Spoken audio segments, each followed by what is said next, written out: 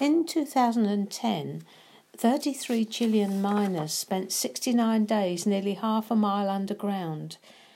These men lived the first 17 days of their entombment, ignorant of the fact that those looking for survivors didn't know whether they were alive or dead, under 700 million tons of rock that had shifted. Finally, and painstakingly, the last man was lifted from the depths of the earth. They had all been rescued. There was a great celebration. Each man had been delivered from certain death and given a new chance at life. This absolutely describes us and our transfer from the kingdom of darkness. But many of us seem to have lost the dynamic of what took place, that we've moved from absolute darkness into the kingdom of light, ruled by the King of Kings and Lord of Lords. The Bible uses the word rescue to describe how God delivered us from certain death into life. Colossians 1:13 and 14. He has rescued us from the domain of darkness and transferred us into the kingdom of the Son whom he loves.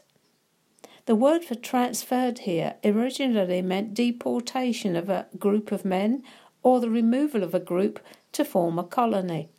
Paul says we've been transferred as a colony, a nation, from one kingdom into another. Our King, Jesus, began his ministry with the emphasis on a kingdom, the kingdom of God. Mark 1:14 to 15 in the New American Standard. Now, after John had been taken into custody, Jesus came into Galilee, preaching the gospel of God and saying, "The time is fulfilled and the kingdom of God is at hand. Repent and believe in the gospel." Jesus' teaching was filled with reference to his Father's kingdom, a kingdom that, according to his words, by his presence among us, had come near. He said that his ability to cast out demons and heal the sick was proof that this kingdom had come to those who listened to him. Matthew 12:28. He made the kingdom the theme of his preaching both before his death, Luke 4:43, and after his resurrection, Acts 1:3.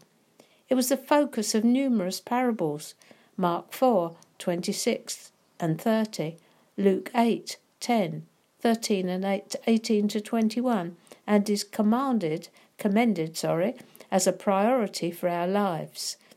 Matthew 6:33, Luke 12:31. We find not only in the Gospels but right through Acts and the Epistles, it's the kingdom that has the priority. It's displayed in righteousness, peace, joy and power, not in eating, drinking and talking. Romans 14:17 and 1 Corinthians 4:20. The kingdom is a very important subject to the King who is soon to come for his own. The kingdom is a life to be lived and a future to be anticipated. It is not dying and going to heaven. It is thy will be done on earth as it is in heaven. Thy kingdom come. How's it working out for you?